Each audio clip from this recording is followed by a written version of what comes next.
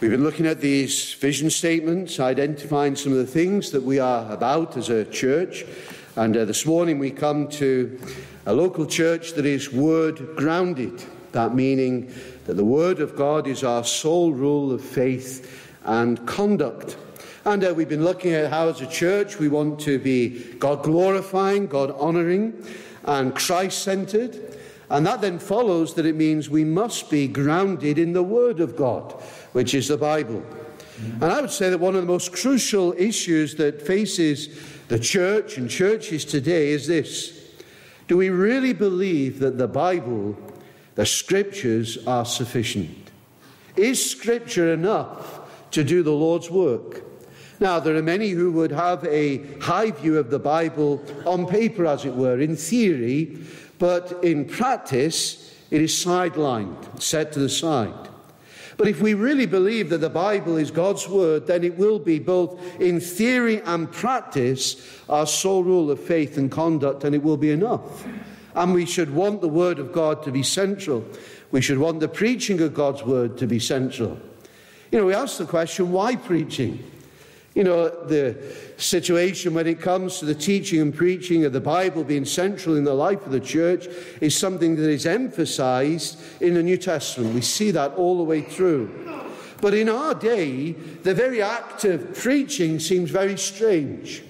A one-way monologue where the preacher seems to speak on behalf of God. The idea of a one-way monologue, they say, well, it might have been entertaining in the ancient world when they didn't have much else, but surely it has no place now. But the emphasis upon the preaching of the Word of God in the New Testament is clear. And the only authority that a preacher has is not from intellectual knowledge, it's not from political ideas, it's not from being an able speaker. The authority comes from God's word alone. And so preachers don't have authority to review films or recommend where you should do your shopping or sharing thoughts about this or that theory. They may well have interesting ideas. They may give good advice. But they speak on God's behalf only when they preach his word. Friends, this world is broken. And this terrible situation which we have seen arise in Ukraine has exposed again the fragility of life, the wickedness of men, and also how insecure our apparent security really is. And in such times as we are in now, in these troubled times, where do we look? And surely we don't just want human wisdom. We need that divine truth and authority. You've got all the human wisdom that you could ever want at your fingertips. You can turn on your television, there's self-help books, there's podcasts, there's promises of a better you, there's bloggers and vloggers and opinion pieces near and far. You can't exhaust all the information that's there on the web. Human wisdom abounds. And so if as a church we're just offering more human wisdom, what's the point? And also, why listen to a little pastor in a little church instead of immersing yourself in the vast array of social media channels and experts and offerings? Why bother even getting to a local gathering like this on a Sunday when you can just tune in and watch whatever you like? We get up and we come together with the Lord's people on his day as well as at other times, not only because this is what he has instructed us to do, but also because this is where we hear from the King together. We come around the word together. And of course, we hear from him every time that we go to the scriptures on our own, but there is something specific happening when we hear from him together as a local church family. And we are shaped together as a family, as a people. And that's why preaching and teaching are so central to our coming together. We could do all manner of things, but this is the central thing. And as we emerge from this strange time, the only way we will be stronger and will be in a more solid position is if we can differentiate between all the human voices that try to grab our attention and our focus and the Word of God. We come together to hear God speak through his word. And so we must have that passion for the word of God. You know, those who were used to the Lord to plant this church and establish it these centuries ago, remarkable brethren used of the Lord, they had a passion for the word of God and for the sufficiency of Scripture. They wanted to be thoroughly biblical in the way the church was, and as we hope it continues to be. You know, we read together, and have it open in front of you if you will, Psalm 119. And in those verses we read, in verses 126, 136, you see the passion of the psalmist for the word of God. You see he speaks of longing. He speaks of panting for the word and weeping streams of tears over the word. Some might say, well, surely that's a little bit dramatic. Surely people don't really feel like that about the Scriptures, about the word.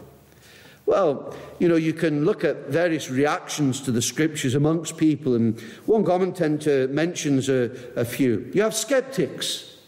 And these types of people, they might think, well, these people all those years ago, they had a respect for God's law and obviously were taken up with it, but we can't be like that today. They may feel that the Bible contains, a divine word, but you've got to try and find it amongst all the human thinking and interpretations. And so they say, well, we can understand that the Bible is an inspiring book, but really it's outdated. And in fact, in places, it's quite offensive. And so you get the skeptics. And then you get those who are maybe conflicted. Those who would be happy to say, oh, well, yes, we believe that the Bible is the Word of God, and, we have a right view of Scripture in theory, but in practice, their feeling is it's just a bit irrelevant for today. And though they wouldn't say it openly, they just see, well, there are certain parts it just can't really apply to today. And so they read the good parts, they read the easy parts, the comforting parts, but, really they just consign other parts of Scripture just to the side because in reality, it just can't help today.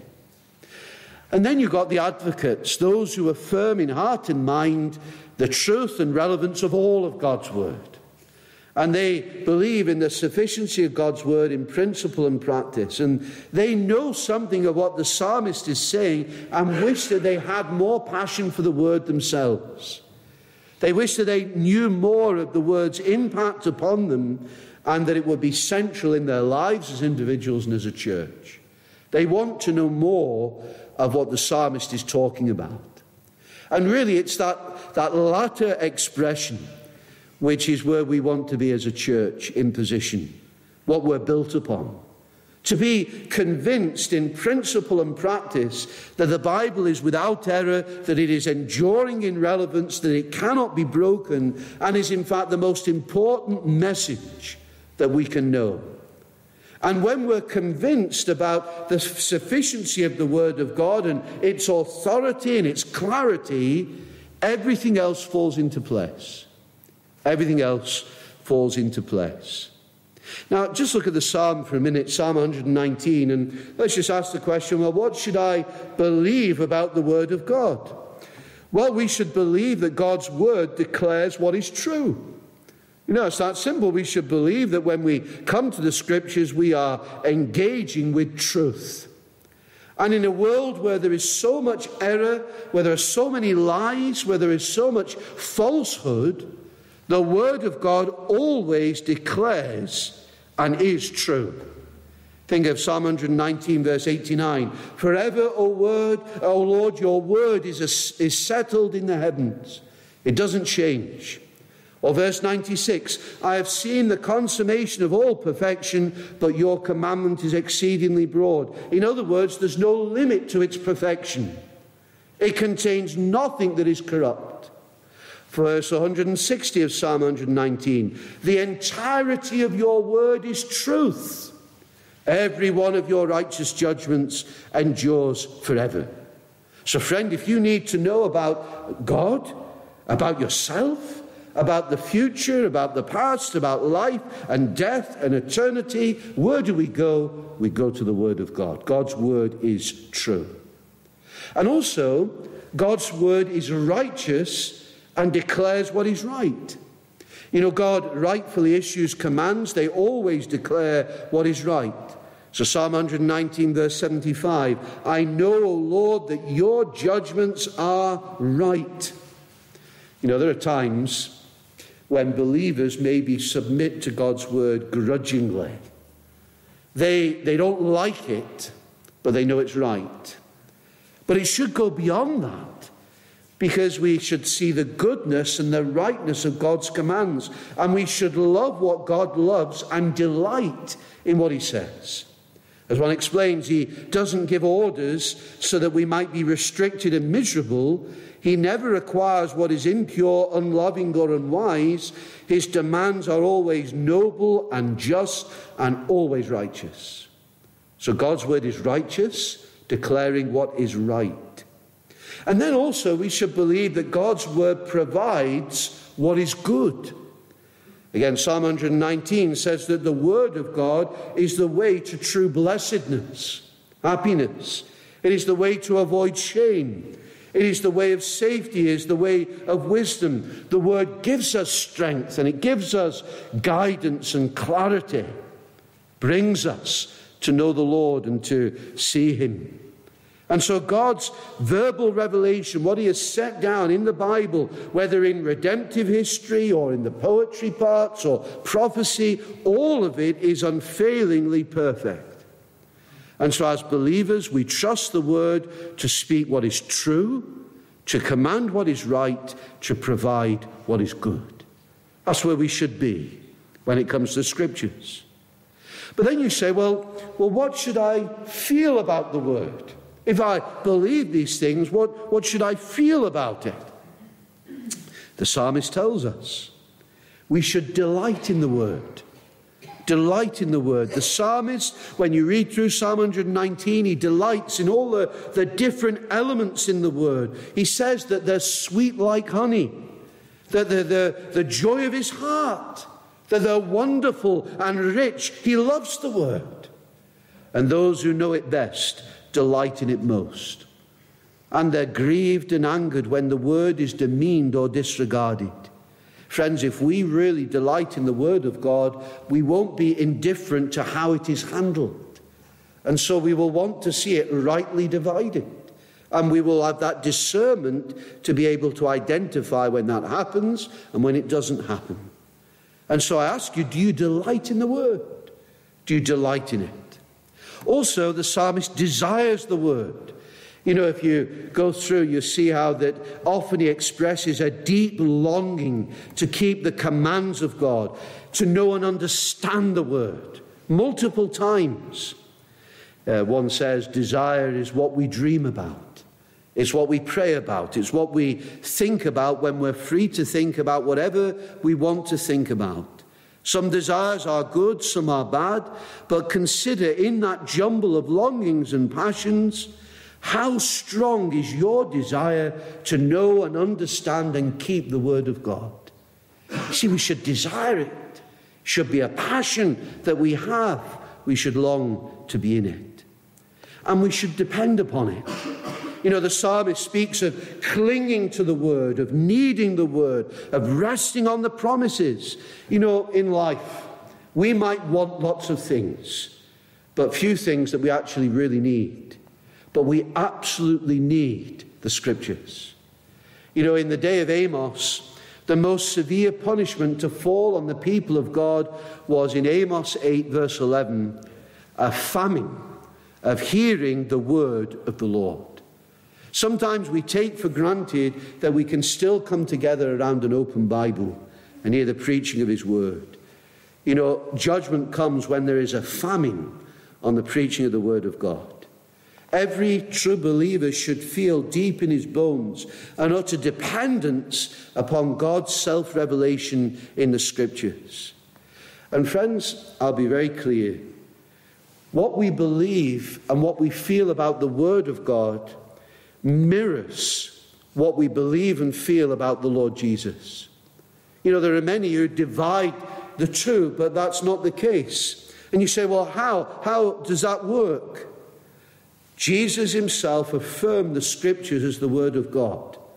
And as his followers, we should believe and love them in the same way. And it's true that our desire, our delight, our dependence upon the Word rises with our desire and delight and dependence upon Jesus. And his passion for truth, his truth, will indeed be that which is mirrored in our own lives. They rise together. If we love Jesus, we will love his Word. And we will see too that God's Word is enough. I wonder if you've ever asked questions in your life like, well, can the Bible really help with my biggest problem? Have you ever struggled for guidance and wished that you just had some special guidance just to show you? Have you ever wished for instant revelation rather than what you get from the Word? Have you ever secretly wanted to add something to the Word of God just to make it a bit easier? Have you ever wanted to get rid of something from the Word just to make it a bit more palatable? Have you ever just assumed that the Bible doesn't have anything to say about how to worship God or order his church? Have you ever felt that the Bible just wasn't enough for living a faithful, fruitful life in this world today? And if we've answered yes to any of those, the issue that we're struggling with at that point is the sufficiency of Scripture. Affirming the sufficiency of Scripture, it's not saying that the Bible tells us everything that we ever need to know about everything. But it does tell us what we need to know about what matters most. And so the sufficiency of Scripture affirms that the Bible contains everything that we need to know about what it is to be saved and to live in a way that glorifies God. That the Word is perfect, that it is enough. And sometimes we can battle in this area. We say the right things about the Bible, but we just feel as though we need something else. We need to add something, and that would really bring us on. That would really bring us close to Jesus.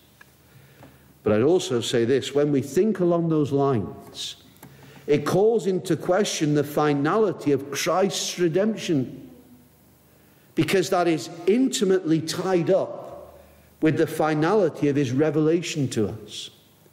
Hebrews 1, verses 1 to 4 makes clear that we shouldn't separate redemption from revelation. You see, the Son, the Lord Jesus, is superior to all others, because in him we have the fullness and the finality of God's redemption and revelation. Jesus is the pinnacle. There is him, and he alone, he is there. He is the fulfillment, he is the completion, he is the definitive revelation. God has spoken in these last days by his Son. And so it should never be the Bible versus Jesus or the Scriptures versus the Son. Hebrews dismisses that. Now we know the Bible is not Jesus. Jesus is the Word made flesh. The words of the Bible are distinct. But they're also inseparable.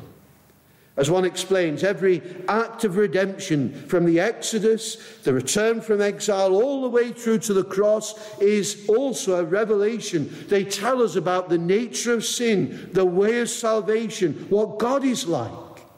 And the point of revelation is always to redeem.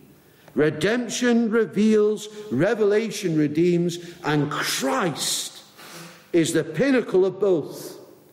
And so nothing can be added to the saving work that he has done, and nothing can be added to the revelation of that saving work. And so if we say that revelation isn't complete, we have to admit somehow that that work of salvation, that work of redemption, also remains unfinished.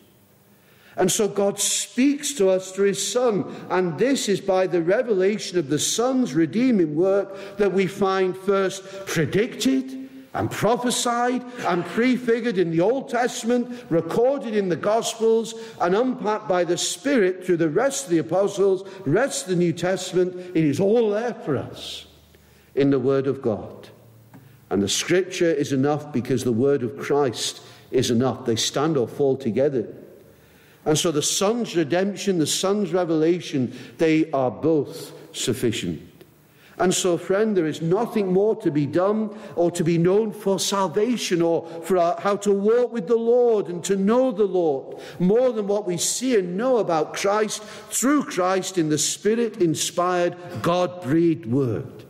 I'm so excited. It should thrill us that we have here before us in the Word of God to know Him, to commune with Him, to fellowship with Him.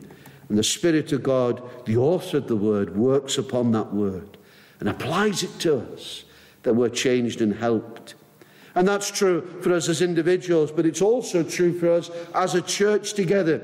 And so if we have this right view of the Scriptures, then the Word will be right at the heart in principle and practice of what we do.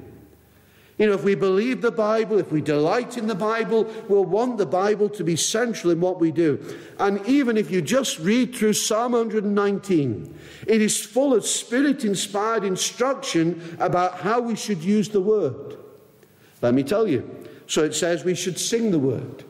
We should speak the Word. We should study the Word. We should store up the Word. We should obey the Word. We should praise God for the Word. We should pray that God would act according to His Word. And so when we have these things in place, as we believe in the Bible as a local church, we will have confidence in the Word of God that it is enough to accomplish what God desires to do in our midst. And really that comes down to something that we call the regulative principle. And that's simply that what we do as a church together, specifically in our worship, is to be warranted and grounded in the Bible. And so we don't just do things because it might be popular at the time or appealing to the world, but because there is a biblical principle and a precedent. Now, others take a different view. They call it the normative principle, and that says you can do anything you want that is not explicitly forbidden in Scripture. Now, I haven't got time to go into all of that, but it is clear we want to be based on what the Bible says. And if we believe in the sufficiency and authority of Scripture, we'll want the Word to direct what we do. Now, let me give you the practicality of that, particularly when it comes to our worship together. Does God care how we worship? That's such a big question. Is it just sincerity and freedom that counts? Of course, we long to know a vibrancy and a liberty and a life, but it is the Word that shows what the Lord requires. And the Scriptures are full of passages that show that God really does care how His people worship Him. You know, worship is the purpose of redemption. You know, you see that also prefigured in the Old Testament. You know, think of Exodus chapter 3 through 10.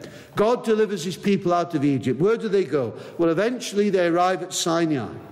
What does God reveal to them there? He reveals to them how He wants them to approach and worship Him. And God had already explained when He had commissioned Moses, the burning of the bush, that Moses would be vindicated when Israel worshipped God on the mountain. So God appointed the place, He appointed the time, and when they got there, He gave the requirements of worship. And so when they go away from that, think of Exodus 20, what do? They make a golden calf because they get impatient. God's judgment is swift, and it shows how seriously He takes His holiness and the worship of Him. And so we're not to worship Him in any way we want, but in the way He is revealed. And that's as true in the New Covenant as well. Corporate worship that we do together as a family, is central to God's purpose in redemption. And it's too important just to be left to what we think, and so we need to be guided by the Word of God, directed by the Word. You know, John 4, Jesus is there with the woman at the well. And as they speak together, He tells the woman that Samaritan worship was inadequate because they only used the Pentateuch and not the whole of the Old Testament.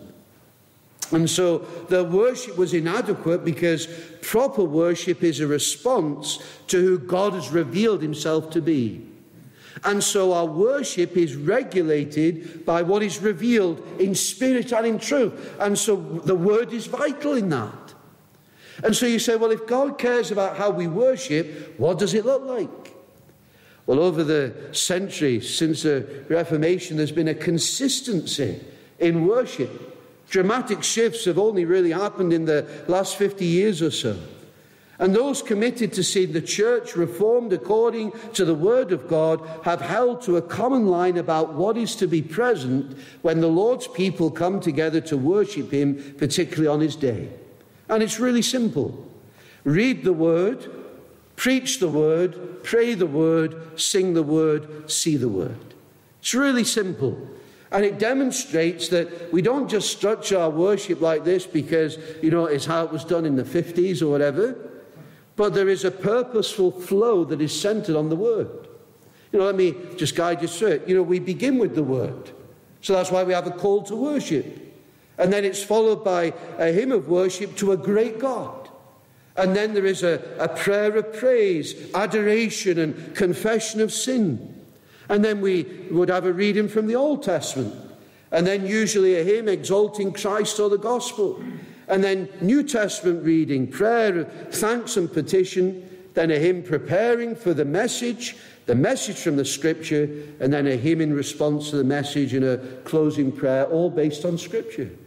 So there is a flow and a direction in our worship together. And so let's just unpack some of these things. Why should we read the Word? One person was very interesting, did a survey. They travelled around many churches in America and also in this country. And they did a survey and they found that the thing that was most lacking in services was the reading of Scripture. So there might be a verse here or there, but actually reading passages of Scripture was something that was being marginalised in many church services. Whereas 1 Timothy 4:13 says, till I come, give attention to the reading of Scripture. That's talking about the public reading of Scripture. And so pastors, elders are commanded to make sure that the Word of God is read regularly in the public assembled congregation. Scripture is powerful even when it is read without explanation. The Lord uses His Word. And by making time for the reading of the Word publicly every week from the Old Testament and the New Testament, we are also making a statement about the value that we place on God's Word as a whole. And when we listen to that, we are saying that we are eager to hear the Word of the Lord. We desire it. And it acknowledges that the life and growth of our church depends on the power of God's Word. So we see the completion there. And then we should preach the Word. 2 Timothy 4:2, preach the Word, be ready in season and out of season, convince, rebuke, exhort with all long-suffering and teaching. And that command comes, by the way, from the head of the church, the Lord Jesus. And so pastors, elders are not doing what they are commanded to do if they don't preach the Word. The preaching of the Word, we said earlier, is central. It is God's ordained method for communicating this gospel, that God is holy, that we are sinners, that Jesus is the Son of God sent to save those who believe in Him through His life, His death on the cross, and His resurrection. It's there for the building up of the Lord's people to equip the saints for service. Engaging the mind, touching the heart, showing the truth of Christ, the glory of Christ, explaining and applying the Word, exalting the God of the Word. And when you see God in that way, your appetite grows and you have an increased eagerness yourself to be in the Word. And God promises to bless the reading and teaching of His Word, the whole counsel of God. And the sheep will always hear the Master's voice. And so we preach the Word. And when we hear the Word preached in person, the congregation and preacher, we are experiencing together something that is happening in time and space. The sermon that is casting a vision for God's Word, for a particular people in a particular place, committed together to worship the Lord and serve the Lord together.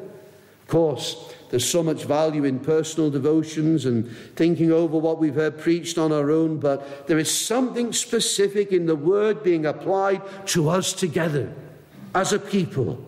And then us living that out together in our attitudes, how we worship, how we witness.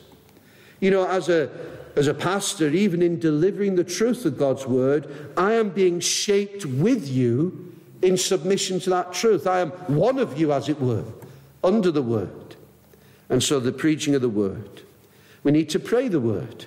1 Timothy 2:1. Therefore I exhort first of all that supplications, prayers, intercessions, giving of thanks be made for all men. Again, that's part of the instructions for public worship. Prayer must be key in that.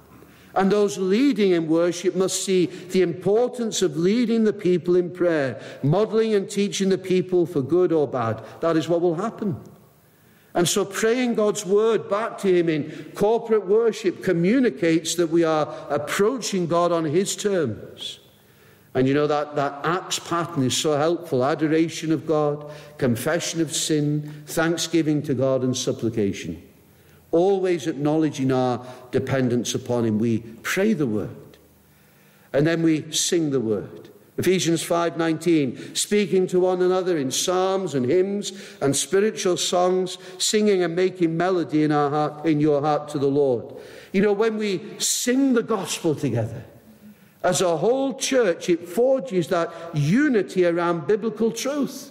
And as we express together, our delight in the great truths and the wonders of the gospel and knowing the Lord, we encourage one another, something we're doing together. And we worship our great God and Saviour. It's such a blessing to be able to sing together the great truths with common tune and harmony that exalts the Lord and encourages us on. And when we see each other and we're singing together, it's good. And friend, it's so much the more in our society, which is so individualized, that we sing together. God has given us so much to be encouraged by in his word. And what we should sing should raise our view of the greatness of God and present him in all his glory and grace. And, that's why it's so important that what we sing is good and right. And then lastly, and we finish now, we see the word. Luke 22:19. Jesus says, do this in remembrance of me. And so he has given us these ordinances of baptism and the Lord's table. And they are the physical demonstrations and illustrations of the gospel given by Jesus himself to the church.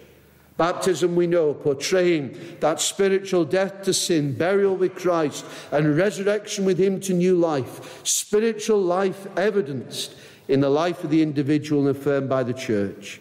The bread and wine of the Lord's table, symbolizing the body and blood of Christ, broken and poured out for remission of sins. The family meal which we eat together, affirming one another in the Lord. These things are a means of grace and display God's word to us in those tangible forms. We feel the waters of baptism. We touch and taste the bread and wine. And so these things are set before us in the word of God. So much more could be said. But it all comes down to being a church that wants to glorify God, exalt the Lord Jesus, to do his work his way. And how do we do that? By obeying his word. It's that simple. It's not complicated.